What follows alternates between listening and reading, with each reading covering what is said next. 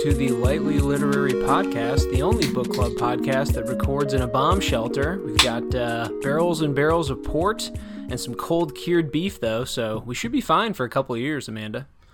Heck yeah, I brought some brandy, too. Okay. Did you bring any books into the bunker for us to read?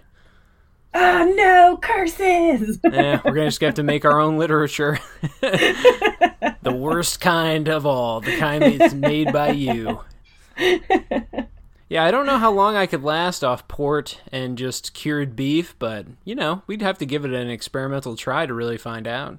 I feel like we would definitely have gout by the end of it. Oh, definitely. Yeah, not easy to move around in those, but I guess, isn't it hard to move if you have gout? Isn't that the foot condition? Yeah, it's okay. Like stiffened joints. Gotcha. Yeah, I guess as long as I could do my little lap around the bomb shelter, I think I'd be fine. Yeah. If you have no idea why we are talking about staying in bomb shelters, that is because you are listening to a book club episode. Specifically, this is our part 1 book club episode on the historical kind of narrative biography called The Churchill and Orwell, The Fight for Freedom by Thomas E. Ricks. We are, as I mentioned, the Lightly Literary Podcast. I'm joined as always, I'm Travis also, but I'm joined as always by my co-host Amanda, who I'm excited to introduce. Hey, Amanda. Hello. No need to introduce myself, but Amanda is here as always. She's ripped up and ready to go. She's high on the port and the beef, and we're ready to podcast. We are a literature and book club podcast. We're here today with an analysis episode, so we'll be discussing the book, again, Churchill and Orwell, The Fight for Freedom. We'll be talking about chapters 1 through 8 of that book, so about the first half. I think it's technically over half, right? Just a little over? Yeah. Okay, just so a little bit over. A little over halfway, but that's chapters 1 through 8 is what we'll be discussing. If you haven't already, follow us on Instagram and Facebook. We have social media accounts that are active and that post reminders about our upcoming schedule and everything. You can find us on Facebook and Instagram at the Lightly Literary Podcast, all one word. And if you haven't already, follow us and subscribe to a podcast platform of your choice, really. We're on Apple, Spotify, and all of those kind of the ones that connect to those. Stitcher, I think, we're up on there too. So leave a review and recommendation, tell friends and family, etc. And we'll keep just plugging away here doing book clubs. Today, Amanda chose the book, which again, for the third time, I'll drop the title just in case you haven't, forgotten by now. Churchill and Orwell, The Fight for Freedom. Amanda, you chose this one.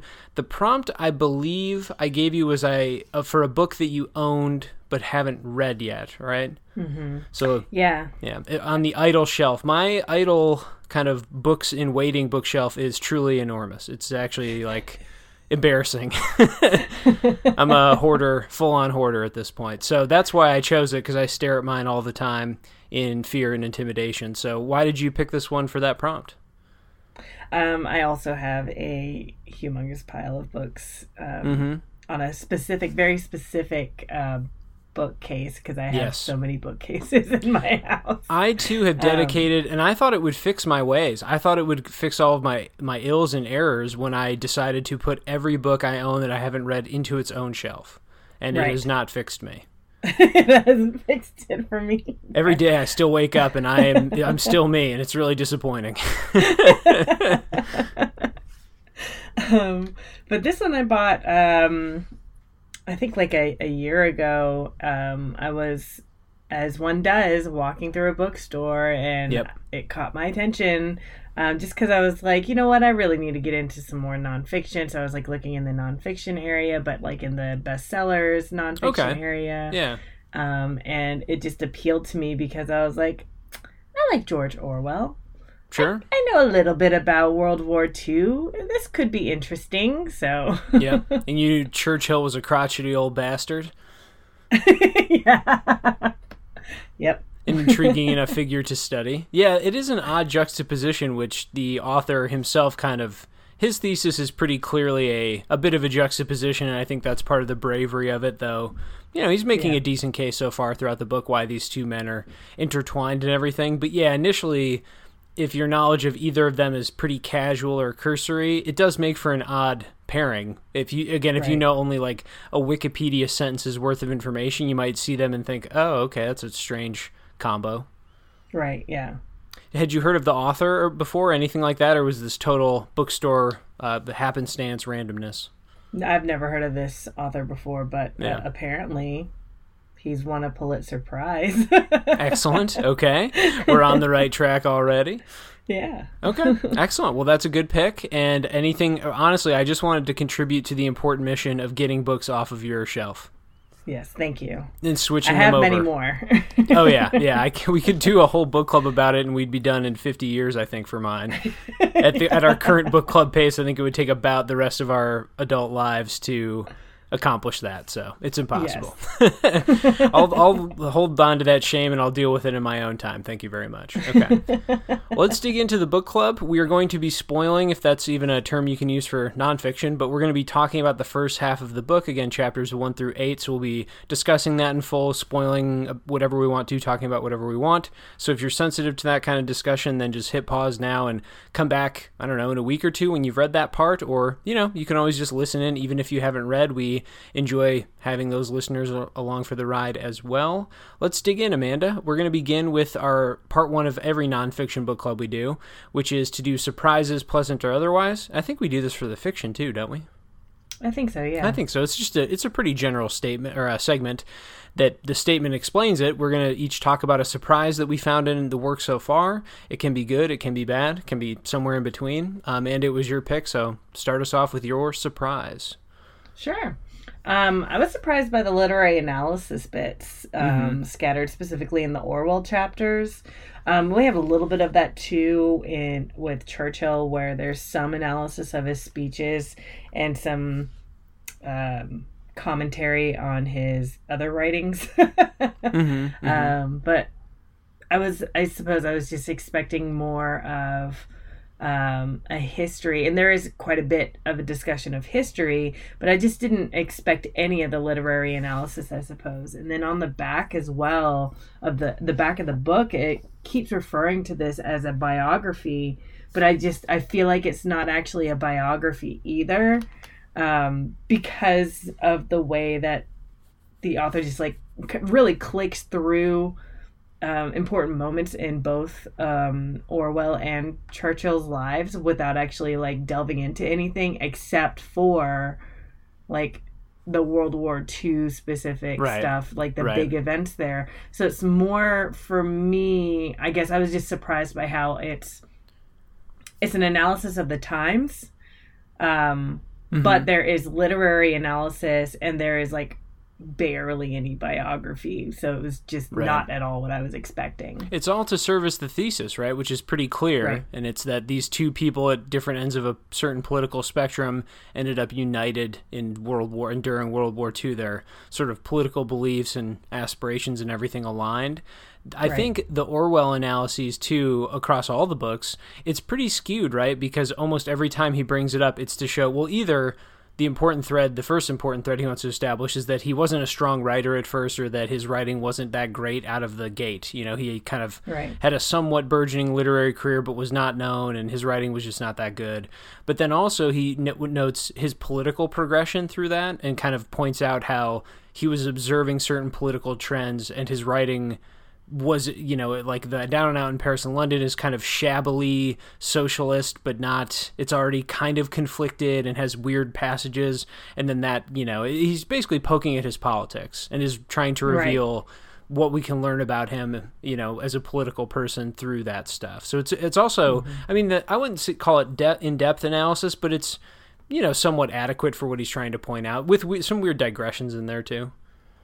Yeah, the biography bits and the literary analysis bits are all connected to the idea of their political identities and their core belief in the idea of personal individual freedoms.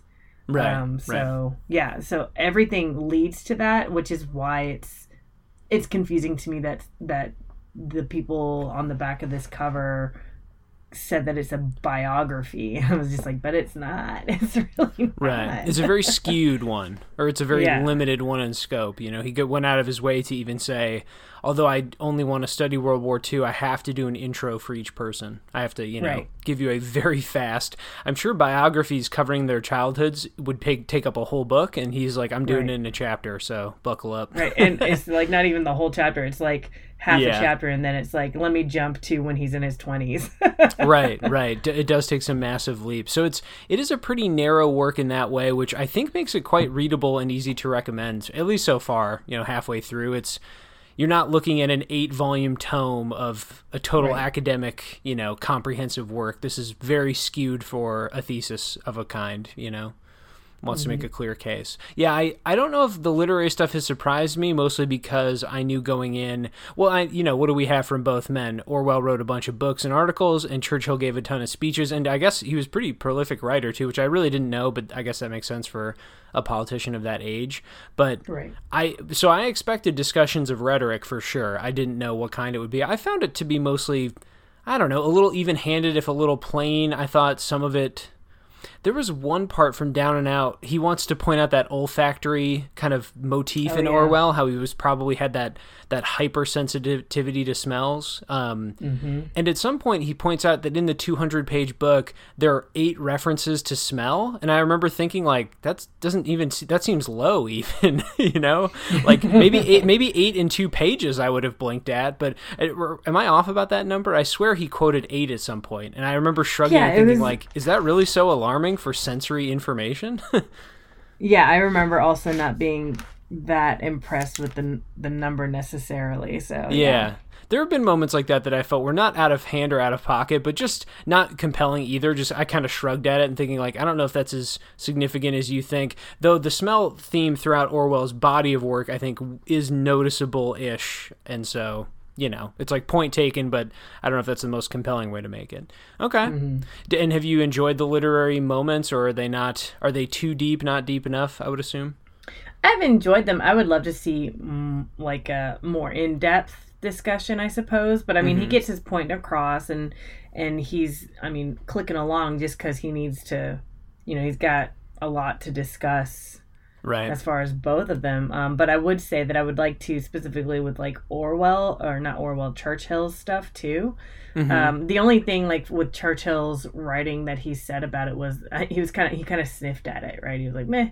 It's meh. It's too bombastic and too absurdist. Yeah. I thought that, he kind of took a dig at the thing he wrote about being in Africa or the Middle East. I forgot where he was fighting in some early war, the Boer War. Or is it Boer? Boer?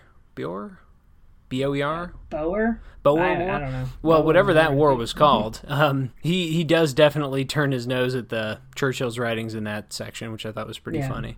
So I'll jump into my surprise. It's Churchill related. I am surprised. So I didn't know much about Churchill going into this, and I knew a ton about I was going to call him Oscar Wilde, but it's Orwell. I knew a ton about George Orwell going in. I had Wilde on the brain because I'm about to compare Churchill to Wilde, but the thing that surprised me most are the humble origins of Churchill, even though he was, grew up in a kind of an aristocratic background, but his family was just a hot mess, and he grew up in a pretty, I think, functional economically, but then socially and emotionally dysfunctional home. So I was a little surprised by that because I really knew almost nothing about Churchill other than his speeches from World War II or what have you. I was also then shocked to learn that he was also pretty much a blustery fraud who kind of bumbled his way into the big public stage. Like, I think his getting into wars and conflicts and seeking that out is, that's he was making a military career out of it. But and that part, that section that reads kind of like a thriller where he has to survive in South Africa, where he's captured and he has escaped, and he those are significant, not to be sniffed at achievements of survival and human endeavor or whatever. But it just, he didn't have any expertise, wasn't especially educated, and he just kind of said, no, I'm going to make a name for myself, and just, the confidence oozing out of him and the arrogance of it all. It did remind me of how Wilde pursued his entire American voyage in a kind of a similar manner, though not out of maybe such a heightened violent masculinity or something. But I was surprised to find that connection. Apparently it's just a lot of these great figures of history have humble origins and are perhaps even frauds. Is fake it till you make it not a cliche then? It's just a truth, I suppose. Yeah. So I don't know. I had assumed Churchill came from an aristocratic, privileged background, which it does seem clear that was the case, especially economically.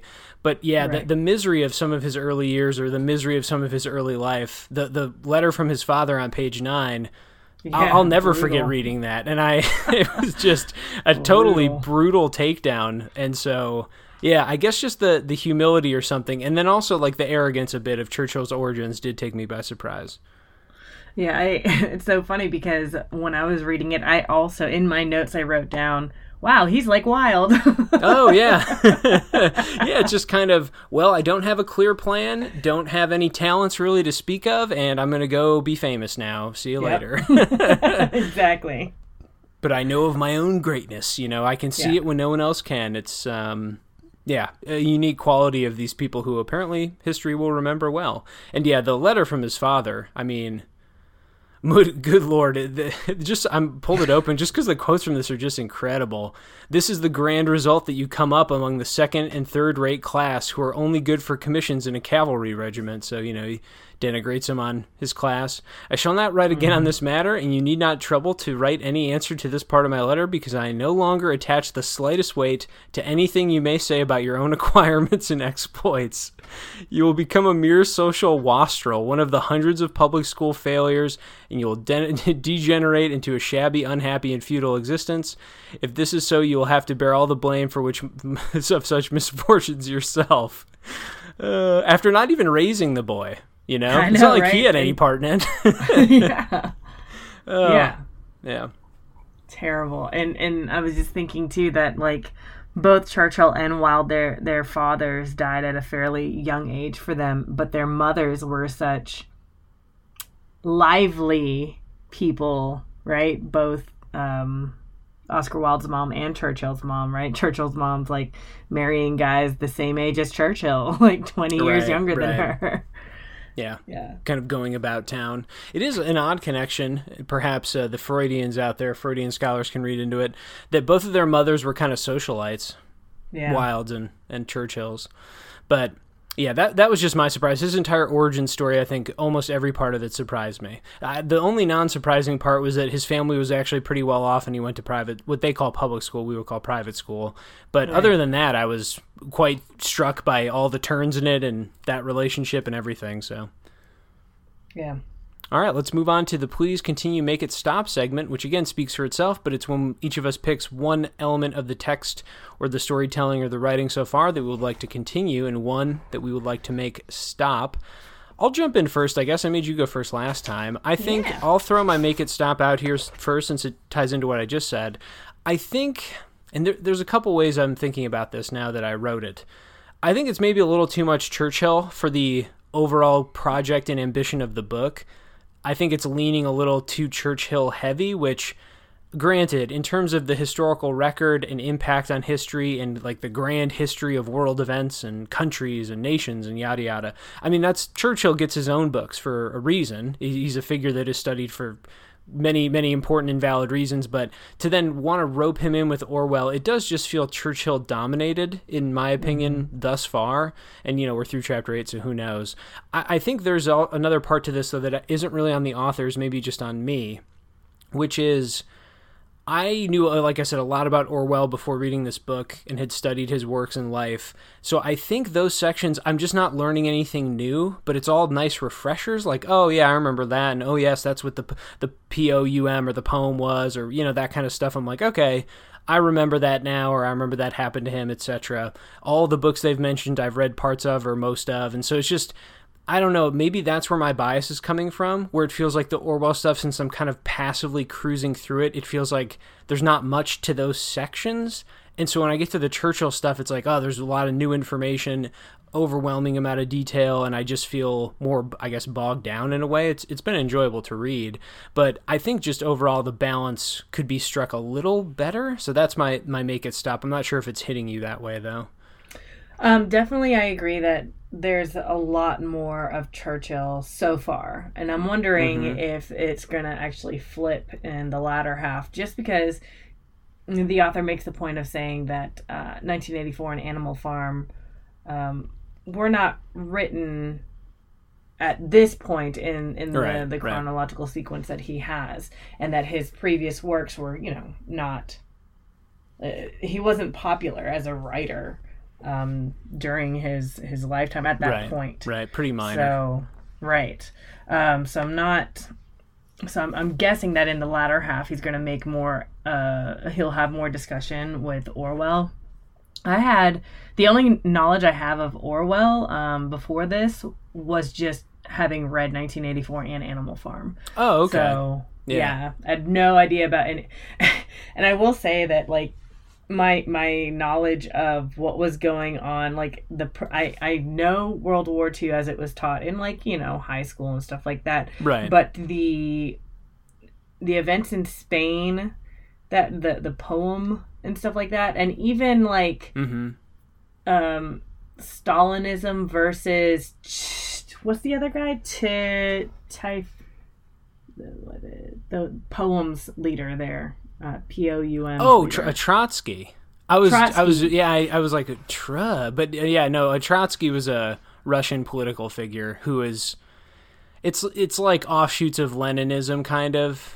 There's communism in Russian figures it's really quite complicated and intertwined, but it's like a type of communism that would be, it's like a little sect that broke off, you know? It's a little counter group within the larger movement.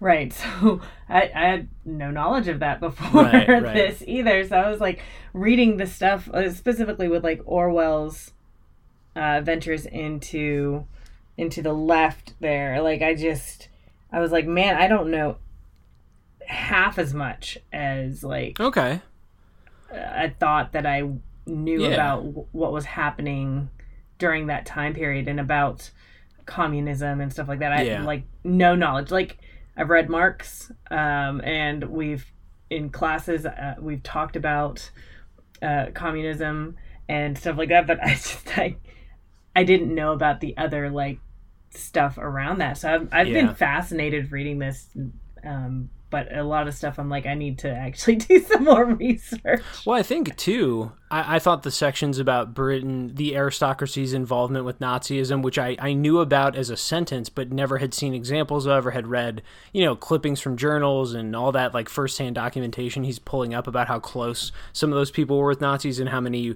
just thought, well, let's just make a deal with them and get this over with. Who cares? It's Europe. We'll be whatever. We can. I knew all of that attitude and that political history, but not.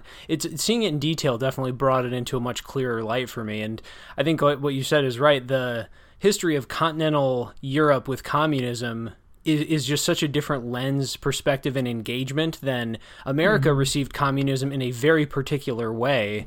I mean, it had obviously had a small foothold in a little history, kind of pre-World War II, but America's history with communism basically starts with Russia becoming a power after the war, and then immediately the Cold War ramping up, if not actually just starting. Germany splits, that kind of... So Europe just has a much different history in view of kind of communism and the history of it there, especially pre, you know, Russian or Soviet Union. Like it's the attitudes toward it, the different types and splinter groups of it, everything. It's just a very different attitude about it all. Yeah. So, well, that's okay. Do you feel, maybe then for you, the balance is, do you feel like you're getting new stuff from both narratives equally then, or like new, I don't know, perspectives equally or something? Yes. But I will say with Orwell's stuff, I want to delve in more just because, again, that's not Rick's focus. So he only gives just snippets of information that I'm just like, wait, but I want to know more. Yeah. I think it is meant to be a pretty brief study, and that brevity can be compelling or I guess frustrating too. But yeah, no, I think I'll say for my very limited part, I studied Orwell. That's their son's name. Bobby Orhill. Orwell, I did a seminar in him, and then kind of did my own independent study after of, you know, personal interest, trying to read through all of his books and whatnot. But so my own background with him is, I would say, somewhat deep, not super deep, but at least a little. And I think so far he's been pretty even-handed.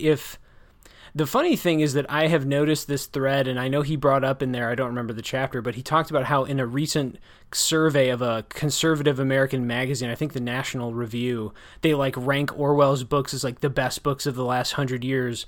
And there's this weird strain, because Orwell is such a skeptic and such a critic of the left, and he was a leftist, that a lot of conservatives will champion him as like, see, he was clear-eyed, and he, like, it's a weird reclamation project by some conservatives to be like, no, don't you get it? He saw the truth about the left, which is just a bizarre, like, he literally fought a war for socialism and, like, got shot in the neck for it. Like, it's just a very odd, I've seen that in college especially, too, when I was, like, studying it and, I don't know, getting into his life or whatever, impact and everything. So it's a weird kind of, his political background is complicated, his history is complicated. I think this version, based on, again, my knowledge, would be it's skewing a little conservative in how it portrays his views, but I would also say it's fair, because Orwell was skeptical, curmudgeon-y, and openly critical to anyone he thought lied, really. Like, he had a very clear-eyed view of what the truth should be and what it should sound like, and he just was not up for, maintaining that on anyone's behalf. So I think the overall project here is working. I think he's being pretty even-handed in how he presents it for the most part. When I read that Orwell worked in the propaganda department, I was like, what? Oh, yeah. I thought my head would explode. I was like, what? You got to learn the techniques before you use them yourself in your storytelling. It's like, what do they say? Write what you know. Yeah. And he went and wrote what he knew. Yeah, everyone can get swept up in wartime, that's for sure. And it's also, he just makes for such a great study as a human life, because he also started out as a cop, even though, he would come to distrust all of violence and authority in a way, though, as the book is again portraying, I think, accurately, he was pretty pragmatic about a human violence and when it should be used or not used and everything, and it's right or wrong applications. But so, okay, I think you're getting a pretty good balance of both narratives. Okay, I'll give my please continue real quickly, just because we've dragged on that segment in a great way, but I just want to make sure we each get one in. My please continue is, I do have a streak in me that loves military history, and in high school I especially hit it hard. I think I watched every war movie ever made and was buying DVDs up left and right and watching documentaries and everything.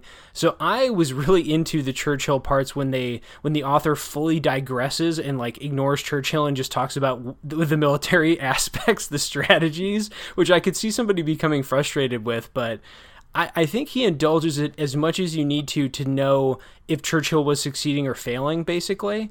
This is a part of me, though, that has been dormant and lain dormant for a long time. Like, I really haven't dug into a thing like this since high school, but when on 118 through 119, when he's talking about the Blitz and the bombing of London and all that stuff, and then he talks about how the Air Defense Force, was it the RAF? The DAF? I forget the acronym. I think RAF. RAF, our Royal Air Force, I think. But when he talks about how they succeeded, like, here are the three components, he basically for an entire page just quotes another book. He like goes to another historian and says like, well, look, this guy knew it, he studied it, here's what happened, here's his, key thesis and points. I like that because at least it took a book that's probably 500 pages and then he just gave it to me in a page, and I'm trusting him enough, I guess, to shrug and be like, oh, that's fascinating to know. Okay, well, those are interesting points. I didn't know about that one before or something, I didn't know about those two out of the three. And so I am enjoying those moments where he kind of turns off course briefly and references some mega work. He does that with Churchill, too, because Churchill wrote extensive autobiographies about it, and it's clear that he's just rifling through 500-page, books to give us a nugget, which I'm personally enjoying that kind of hand-holding and, what am I trying to think of? Like a guidance? Is there a better word for that? Well, like a guidance, anyway, through those bigger works. So, and I really got a kick out of the air defense of Britain and all that stuff, so please continue for me. Yeah, go ahead. That's definitely a lot of, I knew that you would enjoy this book, let me just say. Knowing how you had told me before about your interest in war books and movies before. So I was like, this will be a good one off my bookshelf for Travis to enjoy, I think. Okay. So. Is that a please continue for you then, or no? I enjoyed the strategy stuff, because that's stuff that I normally just don't read. So... And Churchill makes the point, or Ricks makes the point, that Churchill knew that military strategy, isn't always about just like getting a win at that time, but a lot of the time you make moves just to be the first to make a move, because it's it's better to be on the attack rather than to constantly be defending and stuff. So it's like things that I hadn't thought about before, and I was like, oh, okay, that's pretty interesting. Yeah, and do you find it, because I find it concise enough it is pretty propulsive. I think in a weird way, maybe intentionally or not, maybe because we Google these things and try and research books that are successful or something, popular, but between this, Devil in the White City, and Oscar Wilde, I think we're picking pretty propulsive nonfiction. Like it kind of moves at a clip. Yeah, it's really fast, and 3 very different styles though, right? Like I would say that this is way less narrative than Eric Larson's, and a bit more academic and less conversational than Wild in America as well. I think this is like an in-between. You can jump in here because your study of the British literary voice is a million times more insightful than mine. I think this is British conversational. It's got some like witticisms and phrases and such. Because isn't this man British or no? It feels British to me, the way this is written. You know what? That's a good question. Because I think to me it's felt conversational like Wilde did, but in a British kind of way. I feel like some of the criticisms and the way he critiques something, but is kind of coy or a little withholding about it in that British way, maybe even clever in some subtle spots. And I think I found it to have that kind of voice. But yes, it is academic though in the Wilde way, kind of. He's American. Oh, okay. I find it to have a very British sensibility about it. I don't know why I think that, but yeah. Yeah. Well, maybe that's he's just channeling his Churchill / Orwell. Could be. It's more likely that I just misread, I'm just misinterpreting. But like when he wants to take down something or critique something, it feels like he withholds a beat, which either is an academic kind of habit of mind, or it just felt British to me, where it's like you want to be, even in your harshest moment, a little reserved or buttoned up or something. Yeah, I would say, but that might be because he's a journalist. Yeah, and so he's not as willing to write down what he's actually feeling per se. Yeah, totally. And how about what about, that's kind of your make it stop, but I was hoping to coax some details out of you, because you're saying there's some things in here some tangents that don't work. Yeah, for me, there's just, I love that there's a lot of information, and like I said before, I am learning a lot that I had no idea about, and I love that. But there are some tidbits in there that I'm just like, I don't understand why this is even in here. Is it just because you're trying to follow a chronological thread? Is it, so... For example, with Orwell on page 31, Rix writes, he also wooed Brenda Salkeld, a well-read gym teacher. He proposed repeatedly to her and ultimately accepted her refusals. He went on to have a short romance with another woman. Then the next paragraph. He then set out to experience the British underlife. And then that was it. Right, right. I was just like, why is that in there? Why is his sexual prowess like important? And also with Churchill too, like there was he mentioned a couple of times like he like pursued a couple of women, but like it didn't work out, and then he like got married, and then there was like that aside about how his wife maybe was complaining that he was like not very sexually attentive to her, and I was like, why is this in here? Or that he was just a booze hound who I was like, okay, perform. Like I guess it's interesting, but also like underdeveloped, and like I just didn't see how that tied to, especially since like the other, like the main focus is just so clearly tied to his thesis, and then you have this like throwing in of like rando romance stuff, and I was like, what? I felt like, and I remember my memory of it too now, is that the stuff about the aristocracy in Britain, I feel like got away from him, where he tried to follow a couple families or sons or daughters, and there were just moments within paragraphs where I thought, do I need to know, it's like what's the social game, like 7 steps of connection, where in 7 connections you try and get to a famous person. Are you familiar with this? Yeah, I forget the name of that game, but it's, you try and find associations, and you try and like jump enough to connect to somebody famous or whatever. And it felt like he was doing that a couple times, where I thought, is this really going to like pay off, or are we just kind of leapfrogging around. I wouldn't call it aimless because it was at least relevant to the connections between the Nazi Party and Germany and Britain and the politicians. But yeah, there have been a few moments like that for sure. I guess the generous reading, at least of the romances, would be that he wants them to feel like actual lived lives, like real humans, not just political animals who sat around all day trying to figure out policies and write critiques or whatever. But, right. I agree with you. Those moments have felt like pretty limp. He doesn't give him much room to breathe. Yeah, exactly. Yeah. But I think that's a point well taken. And how about for please? Did you get your please continue? And I don't remember if you explicitly did. No, but I mean, I it was just that I would like to see. I enjoyed seeing Orwell's thoughts on Churchill as a political figure and on his speeches, where we actually see Orwell's like diary entries about Churchill. So I really enjoyed that because I thought that really like clarified, especially because Ricks made such a point of pointing out that Churchill was usually a conservative. He also jumped around parties. Right. He's very bullish in every way. Yeah. And but Orwell was not a conservative. It was like quite the opposite, but that he fully supported Churchill and like seemed to align with him in core beliefs in that way.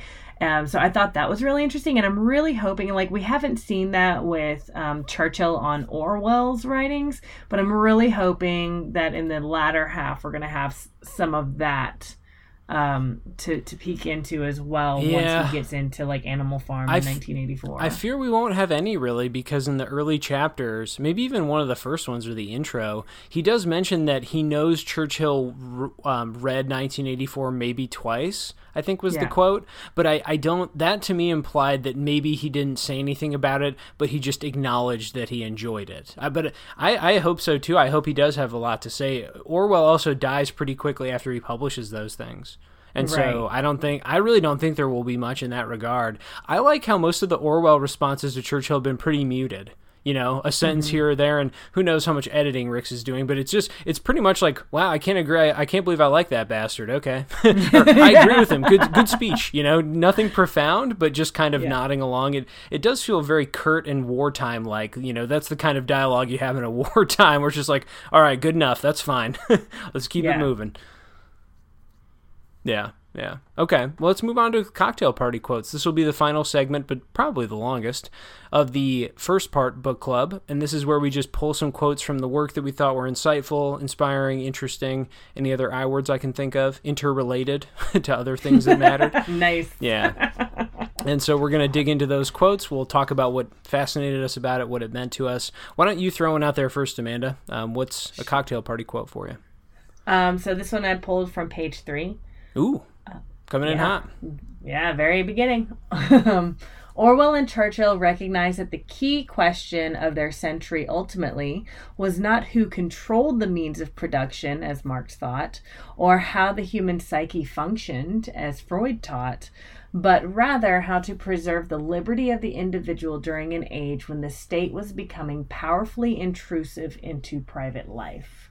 I thought this was really interesting because it does talk about Marx and mentions Freud, both of whom are huge figures in both literature and history, actually. Yeah, in that century too.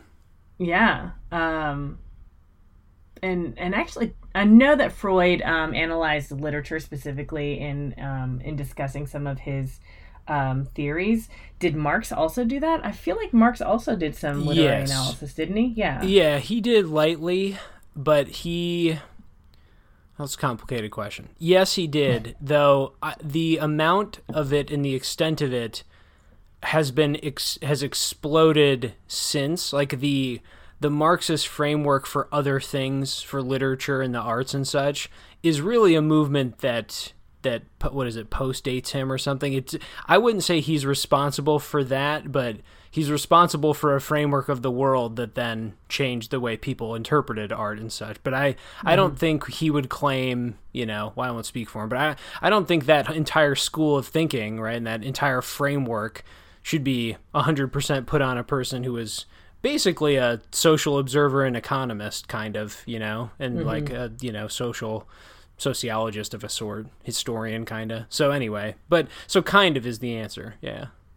But not to the extent, because it's like a major school of thinking now, in some academic circles, and I don't think you can say in his life he would have been like, no, I want to make sure that literature from here on out will be interpreted this way. Like, I don't think that was the aim, no primary source that I can recall really did that matter to him the most, Right.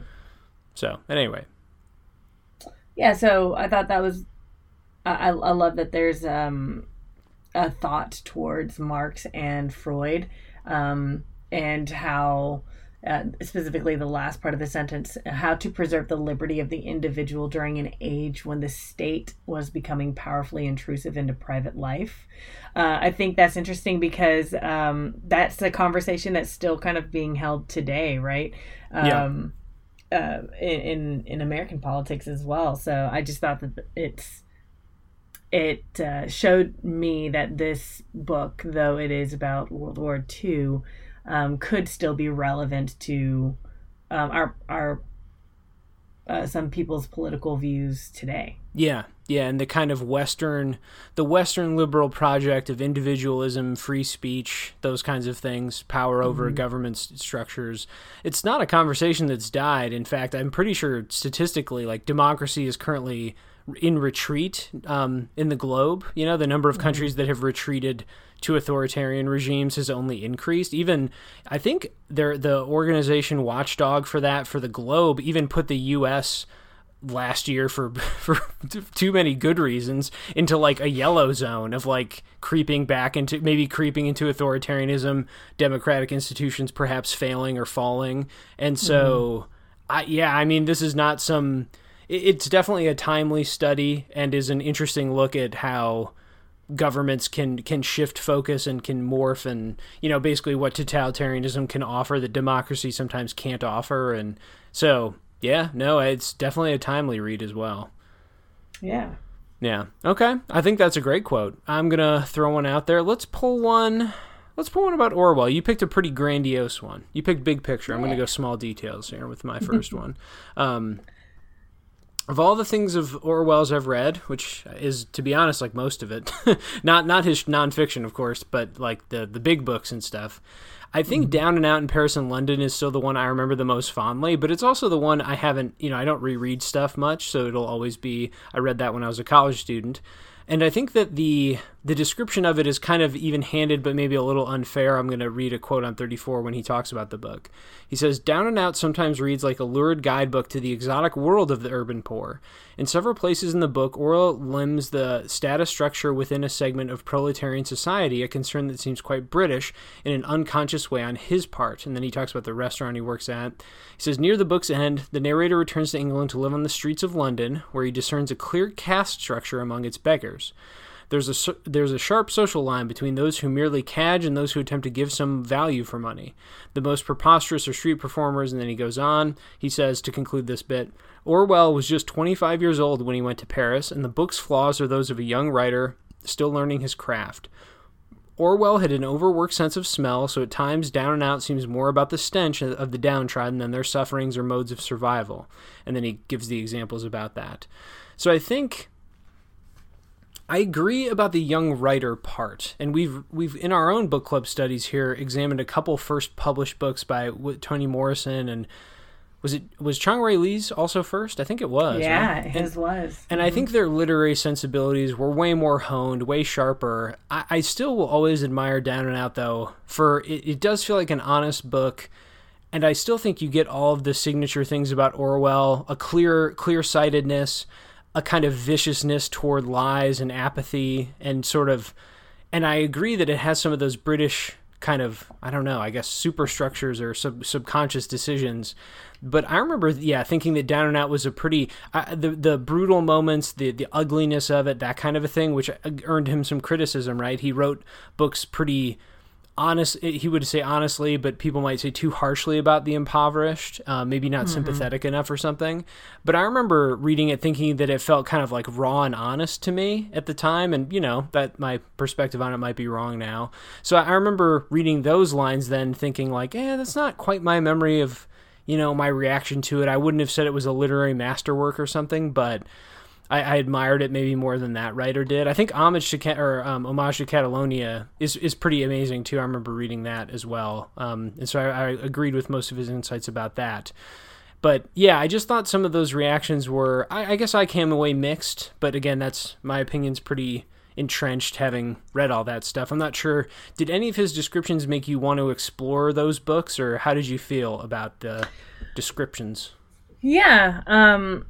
So I read Animal Farm a long time ago in 1984 in high school. So it's been classic. It's been a minute. Mm-hmm.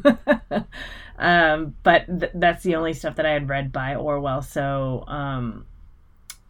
and I remember being struck by his writing. I have not read any of his nonfiction, obviously, and I am interested to see what his nonfiction is like. Mm-hmm. But to the one that you specifically mentioned, of the works that Ricks mentioned prior to 1984 and Animal Farm, that was the one that was the most positive in his view, in his description. So I am interested in reading that and seeing the difference, I think, for me, because as you mentioned, we did read first time the first novels of a couple of authors, and we enjoyed them. Right. And I'm definitely want to read more of them. Yeah. So I'm interested in seeing what Orwell's was like. That and maybe it's just like because 1984 and Animal Farm were just so big and amazing. But if those two did not exist, would that novel, would that work still be able to stand on its own? Yeah. In this climate, right, with these readers? So I remember thinking, because I think I was reading him alongside maybe like an American realism class, or I forget the context, and it's all very contextual. Because you're reading a lot in school and college and stuff, and a lot of it's bouncing around in your mind. And I think his work stuck out to me because it felt to me like what realism should be, which is not really attempting everything, but like being really vicious and clear-eyed about the stuff that you care about, but doing enough of that realism to make it feel full, but not exhausting yourself over the whole thing. Like I remember getting exhausted in those units and just thinking, this isn't necessarily engaging my mind. It's just sort of like it's too much or something. I remember thinking like Orwell is to me Charles Dickens that I can admire. Whereas every time I try and read Charles Dickens, I'm like, this man he's gone too far. It's just like, who needs all this? What are we doing? And so it's like, can you strip some things down and be a little more forthright or something to me? And I remember thinking Orwell felt like that to me with those two books. And The Road to Wigan Pier is the other one I had read. The ones he really savages in the book, the Clergyman's Daughter and the Aspidistra, whatever that novel was, those I could not even find, I don't think, in college. They weren't like published back then or something, so I've never read those. But I've read the... Orwell himself was like, the Clergyman's Daughter, he's like, I'm not going to send Garbage. that out. Like, he was writing a letter, right? I'm not going to send it out to you because it's trash. Yeah. Which makes me want to read it. For sure. It would be a fun experiment, for sure. Yeah, and I did read a good amount of stuff that he wrote about the hanging and the elephant, whatever that was called. Some of the things about being in India, I did read, or he was in India, right? Not Bangladesh. Yeah. Okay, I want to say Bangladesh for some reason, but India. And so I did read some of those, and I remember thinking some of that short work is compelling. And he's a great nonfiction writer. The things after all that, when he wrote nonfiction and articles, essays, and things, I think some of that's pretty excellent. But yeah, I didn't want to seem too defensive about a person I haven't read, honestly, in a very long time, like since college, because I'm a horrible rereader. I just don't reread very much. And so I don't want to seem too defensive, but some of his critiques of the books I kind of shrugged at and thought, I don't know if I'd agree with that, but I also, I don't want to have to go back and reread them to argue with you about it. Right. So yeah. Another quote for you, Amanda? What do you got? Sure. So we had talked about the military strategy comments before. So one of the quotes that I had chosen was actually that. Yeah. It's on page 107 at the very top, the first paragraph. So Churchill, okay, he also understood, as many did not, that military moves that did not make sense on a tactical basis sometimes were nonetheless advantageous for strategic or political reasons. Churchill knew that in wartime it is almost always better for a military to do something, such as attack the Germans in Norway, as the British had done that spring, than to do nothing and so yield the initiative to the enemy. He was conscious that sometimes this bent for action would be difficult to justify in pure military terms. So I found that interesting because, as I had said before, I had not really thought about like strategy and stuff like that. You would laugh at me playing chess because I'm just like full of whimsy, right? Like I just it's about the style. Like, this seems nice. I'll go with this. Why not? So strategy, not really my forte. But I guess like my idea of military is that everything is done for a purpose, but not the purpose of like politics necessarily, although war and stuff like that is driven by politics. I think of strategy and tactics in military as being like always for the win. So reading that paragraph, I'm like, oh yeah, okay, yeah, that makes sense to do it that way. But also like, man, the lives that you're playing with at the same time is just, oh my gosh, it's and it brings to mind Ulysses Grant, right? His strategy of just like throwing bodies at everything, right? Which ultimately won the war, but it's just like, oh my gosh, the idea of sacrificing these lives for the greater good. It's hard to really see that, I suppose, in real life, or not for me, since I have not ever been personally in a war or anything like that. But sure. But to see that written out, it's just, I guess, something that I was like, oh man, yeah, okay, that makes sense. I'll always remember in high school when I had my military history phase, which really lasted, I don't know, the whole time, frankly. But that was around the time when the U.S. was deep into it in the Middle East, Afghanistan, Iraq, that kind of post 9/11 time. And I just remember experiencing one phenomenon, but because of those two things, which was the first absorbing a lot of military history in the world, reading about World War I and II, and the scope of it being really unfathomable compared to when the U.S. was in Afghanistan and Iraq. I remember, like, it would be Wisconsin local news when someone died over there and they weren't even from Wisconsin. And it would, like, it would be like 5 people died today, and it would show their names. And, like, it was like we had to know about every death, as it was such a profound thing. And it was like we had to feel it all. It reverberated. And I'm not sure if that's I'm not sure what that says about the media or the news or whatever, but I just remember that happening and looking at the numbers and seeing like, okay, 4,000 soldiers died, like 5,000. And then knowing that in World War II, that many people died like before noon. And I just remember it was a strange thing in my mind that made me wonder, I wonder if the world could ever really comprehend or take that level of a fight ever again, or if humanity in some way, not evolved, that's too simple a summary of it, but it has like, in some way is not prepared or would never again be prepared for that level of death. And then, talk about an inelegant segue, like, did this last year remind us of nothing? I think people can do it more than they want to admit. I think people can look at mass casualty numbers and kind of blink them away more readily than they would perhaps wish to admit to themselves and to others. Right. Like you would, and I'll never forget that. Just thinking, I was learning about wars on such immense scales, and then it was like every time someone died in the Iraq-Afghanistan thing, it was like everyone got a human interest story, and you heard tales of these backgrounds, and it just felt like I was seeing that in a smaller scale. But then, you zoom all the way out, and you're like, okay, so 1,000 people have died so far. We've been there for like 6 years. And that many people died in like an hour in World War II, more, way more. And so, yeah, I don't know, that juxtaposition, seeing that, I thought like, man, maybe maybe the world is over war in that way because we don't seem to be able to process it like that. And we're dealing with this in a much more intimate way now, and just thinking, man, maybe that's just not, we're not going to have conflict like that.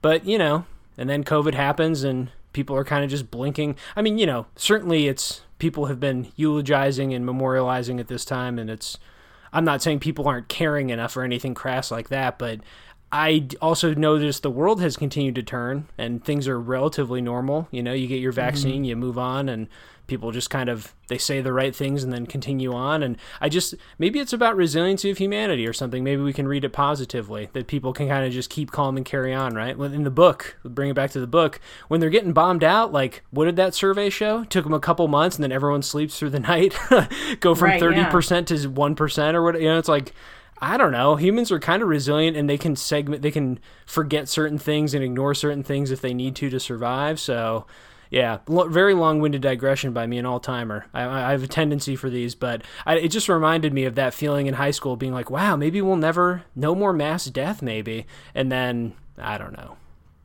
Who knows? They adapted to it back then, right? Orwell did, you know, Churchill did. It is strange to see decisions like that, though, and yeah, you want to put, I don't know, there's also this thing of like, you want to put your post-war morals onto it, but, you know, wartime just has a different sort of tone and register to it. So I think, yeah. Yeah, that's true. I don't know much about like current day strategies and stuff like that, but I think that I would hope that just throwing bodies at something, just like the mass numbers like that is just not a tactic that's like used anymore. We've had no need. There's been no conflict of that scale, you know, since the Vietnam War, really. And technology has changed immensely too. And I'm not going to jump in to make any broad sweeping conclusions or something, but yeah, no, of course you would hope not. But then who knows? I don't know.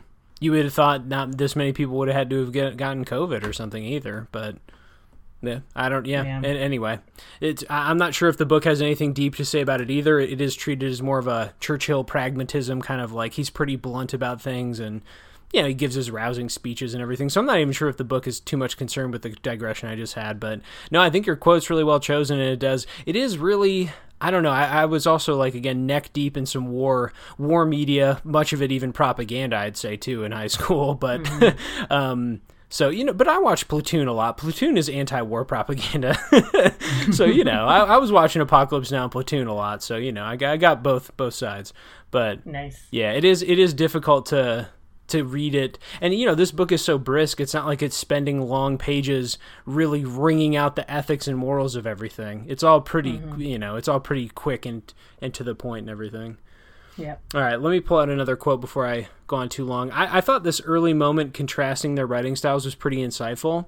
On page 11, the author says, George Orwell once asserted, good prose is like a window pane. But if Churchill's prose were a window, it would be a stained glass glowing at the end of a cathedral's transept. His style can be ornate at times, even gaudy, but he knew what he was doing. He was intoxicated by language, reveling in the nuances and sounds of words. He likes to use 5 or 4 words with all the same meaning, as an old man shows you his orchids. Not to show them off, but just because he loves them, observed his wartime doctor, Charles Wilson. Which, way to go, Charles Wilson, that's a excellent analogy and very kind of heartwarming and quaint about it, but it does. I think it is, you know, Churchill has maybe a poet's heart or soul, and actually he has a warrior's heart or soul or something, maybe a poet's spirit. I'm not sure what to compare it to, but I do think that it also kind of behooves politicians to orate in that way, that repetitive kind of like really long-winded but punchy style that some politicians really, honestly, I call it like a preacher style because it reminds me of kind of that pulpit preaching-esque tone of voice or whatever. But yeah, and I, you know, knowing Orwell's literary reputation, like he's pretty cutting. He's got his like, have you ever read his like 11 rules for writing or whatever? No. He wrote a pretty famous quick nonfiction piece about, here are the 11 things never to do. And it's basically like cut everything, cut more, cut it all, make your verbs snappy, and don't use adjectives, Like it's the classic really harsh writing philosophy, don't be flowery, get to the point, that kind of, it's that type of advice. I'll let you go look up what it is exactly. But so I think, to contrast them in that way early does show a bit of personality difference. I enjoyed that. Yeah. I do like it when the author brings the two together to show either similarities or differences, because, that is kind of his thesis, but also it just, I like to see who they are as people as well. Yeah. Yeah. Do you think they're too far apart in the book then? Or not too far, are they apart too often? Like, do you wish more of the book was direct compare contrast of a sort? I think that for the beginning, I did not expect it to be as direct a compare and contrast. Yeah. Because obviously I was expecting like more biography, which of course are going to have two very different lives. But I think that I would like to see more of it going forward. Okay. Just because like his thesis is about, how they both helped with fighting for individualism. So right. And I think that part is coming through enough, at least at this point. Does an author or historian really have to codify the Nazis much? It's such a well understood ideology, sort of time period. The iconography is so rampant and stuff. I feel like that's something you wouldn't have to explain to too many American high school graduates. At least, right. Maybe you'd have to do a refresher on some of the specifics, because it's so easy to just think like all Nazis were running concentration camps, which, they pulled off the worst genocide pretty much ever. But like, it was a pretty massive program that they had a lot of other beliefs, things going on. They had a strange military kind of structure thing happen. Like it was a pretty vast project that they embarked upon. Most of it horrific, basically all of it horrific.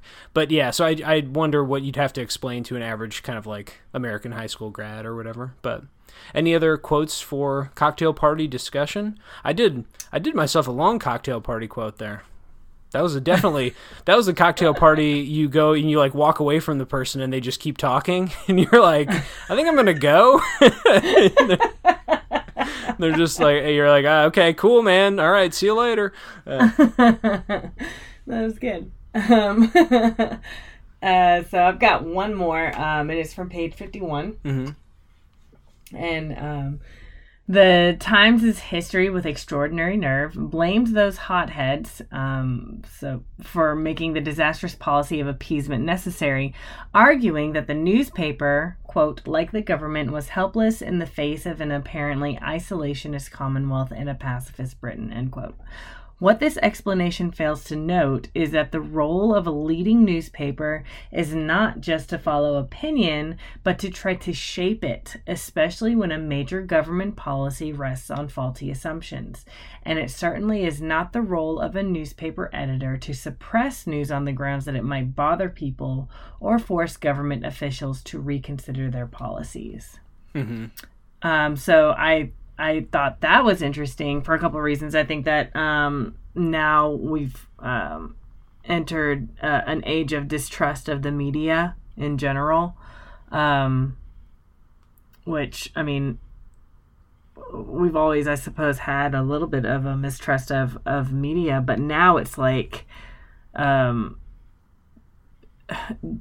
the idea of like misinformation and stuff like that is a big thing that's being discussed nowadays, especially with newspapers and articles and everything else, TV shows. But what I found interesting in this quote too was that the author Ricks is saying that the newspaper is not just to obviously follow opinion, but to shape opinion. So it's like he is saying that you present information, but you present it in a way in order to shape the viewer's idea. So newspapers are meant to be persuasive. They are meant to be not necessarily just informational, which I found really interesting. Yeah, or at least I think it's persuasive, not in that you need a good editorial section, though that's part of it too, but persuasive in that it's Orwellian in that way of, well, Orwellian not in the dystopian way, but Orwellian in terms of what he preferred, which is just the lie is the worst of it, you know? That's the thing you can never, and you can never back down from unpleasant realities, which is what he, you know, Orwell in critiquing the Soviet type of communism, well, what became Soviet, but at the time was just Russian communism, you know, he came out harshly against some elements of it, and that didn't sit well with the ideologues and everything, and like he just didn't, that wasn't his way, that was never going to be his way. He just was never going to respond to bullshit, you know, he was in the war front, and when he saw people lying about it, he was there, he would call it out. It's not dissimilar to that type of, it's more truth-telling than bending someone's opinion, but the hope is that by telling aggressive truth, you can eventually influence them. Now, that doesn't, as we saw in Spain with Orwell, that doesn't really work against ideologues, against party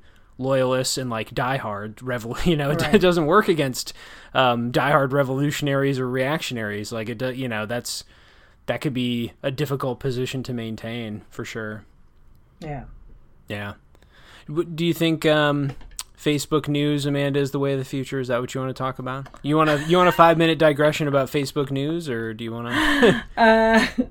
No. Yeah, that's fair. Just no. Do you not get most of your news from meme pictures on Facebook now? Is that not where you have? Is that not where you form most of your deep political beliefs and ideologies? Is because of a picture of the American flag with some meme text over it?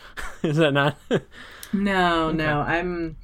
I'm too old to Gotcha. to be a part of that whole movement. But I do find it interesting that with like my Google feed and stuff like that, the articles are curated for me, and it's funny to see sometimes like the things that Google thinks that I would be interested in reading about. Well, after this, they're going to think you care about World War II history books, so Godspeed on that front. It's all history biographies and military strategy books from here on out. I'm totally cool with it. Yeah, that's fair. Let me close out with my final cocktail party quote. It'll be a quick one. I just thought it was more humorous and insightful in small ways than anything, which is about when the ambassador Kennedy came back to America. The American got fired. That same month, Churchill complained in a note to his foreign secretary that he was astonished by this misleading Kennedy stuff. However, a few weeks later, FDR was elected to an unprecedented third term in office. This was a great relief to Churchill. It meant that American aid to Britain could be offered more openly without as much worry about an isolationist backlash in the American Midwest, and it meant that he got rid of Kennedy. Kennedy, sent home, continued to spout off, "Democracy is finished in England," he confided to newspapermen when he was back in the U.S. He added, "There's no sense in our getting in." And then later, when FDR meets to him to fire him, he rolls out of the room and found his wife Eleanor. "I never want to see that son of a bitch as long as I live," he told her. "Take his resignation and get him out of there." And then she protested and everything. I think the Kennedy moments, maybe, you know, there's one too many references to it or something, but, you know, the American involvement in the war was profound to how the war ended up going. And then also, I think this is another crucial reminder, just like the aristocracy in Britain, they're kind of Nazi sympathizers and they didn't mind a peace deal. It's also crucial to remember that America was by no means a sure thing going in, and that even there were people that just thought, let's just give Hitler what he wants. Let's concede this. This is not our fight. This is not our business. World War I didn't really involve us, and look at how that shit show turned out. Like, it, you know, it was just there. That was recent history, and there was this real political thread of, you know, maybe even as Kennedy kind of put it too, like, democracy. What's the point of democracy anyway? Like, what's this whole ideology, this whole movement, this whole push is kind of, this experiment is going to fail, you know, and that this is going to be the final death knell of it. And I just thought that is such a crucial, I mean, it's crucial to the thesis of the book, firstly. It's like literally the book is about fighting that kind of ideology and that creep of totalitarianism. But I also just enjoyed it. That was a humorous bit. It does portray Kennedy as kind of adult and kind of an annoyance and everything. And, you know, it's good to see FDR call someone a son of a bitch. Kind of a fun, you know, moment. I was like, oh, we all know of John F. Kennedy, right? But I had not thought about his parentage and and that his dad was in politics beforehand, and that his dad was just so not a good politician. Not so much into the American experiment, maybe, or something. Yeah. I was like, oh, okay. You know, if your entire family's identity is we're a political dynasty, as it turns out, you got to ride the waves of politics, which means at one point you might be a Nazi sympathizer. Oh no, it's a tough look out here. Yeah. Not exactly a great historical look to be kind of shrugging the shoulder at the Nazis or whatever. Yeah. Yeah. So I thought that was an interesting, an important aside, and I thought a good little, it was almost a little mini narrative in there, they're kind of tete-a-tetes, and Kennedy, rubbing his nose in it and just kind of saying how Britain's finished, and that was, I thought, a nice little mini thread in the book. Yeah. Any other quotes or parts you want to discuss in part 1? No, I'm good. Okay, and I'm hoping for more Orwell, too, in the second half. We talked about that a lot, but yeah, it's been Churchill heavy. For me, that's been the interesting stuff, too, though, because not only because my kind of military predilections, but also just because I feel like I knew most of the Orwell stuff. It felt very checkboxy for me, like, oh, yeah, I remember, oh, yeah, and then, yeah. Anyway, read Homage to Catalonia. That book is pretty great, so. Yeah. Final takeaway from today. Okay, we have been the Lightly Literary Podcast. We thank you so much for listening to part 1 on Churchill and Orwell, or what did I call him earlier? Orhill? Yeah, Orhill. Oral, the fight for freedom. That's the pig's name, I think, in Animal Farm. Oral. Anyway, we have other books coming up. If this one did not interest you, or if you're not going to read part 2 for some reason, we'll be doing soon in order Born a Crime by Trevor Noah, You Can't Keep a Good Woman Down by Alice Walker, and My Favorite Thing is Monsters by Emil Ferris. So keep an eye out on the feed for those. We will do our usual cadence of a book recommendation, then 2 book club episodes on those. Join us next Friday, as always, for part 2. We always post book clubs on Friday, so we'll be doing the second half of Churchill and Orwell next Friday. Thanks as always for listening, and we'll see you between the pages.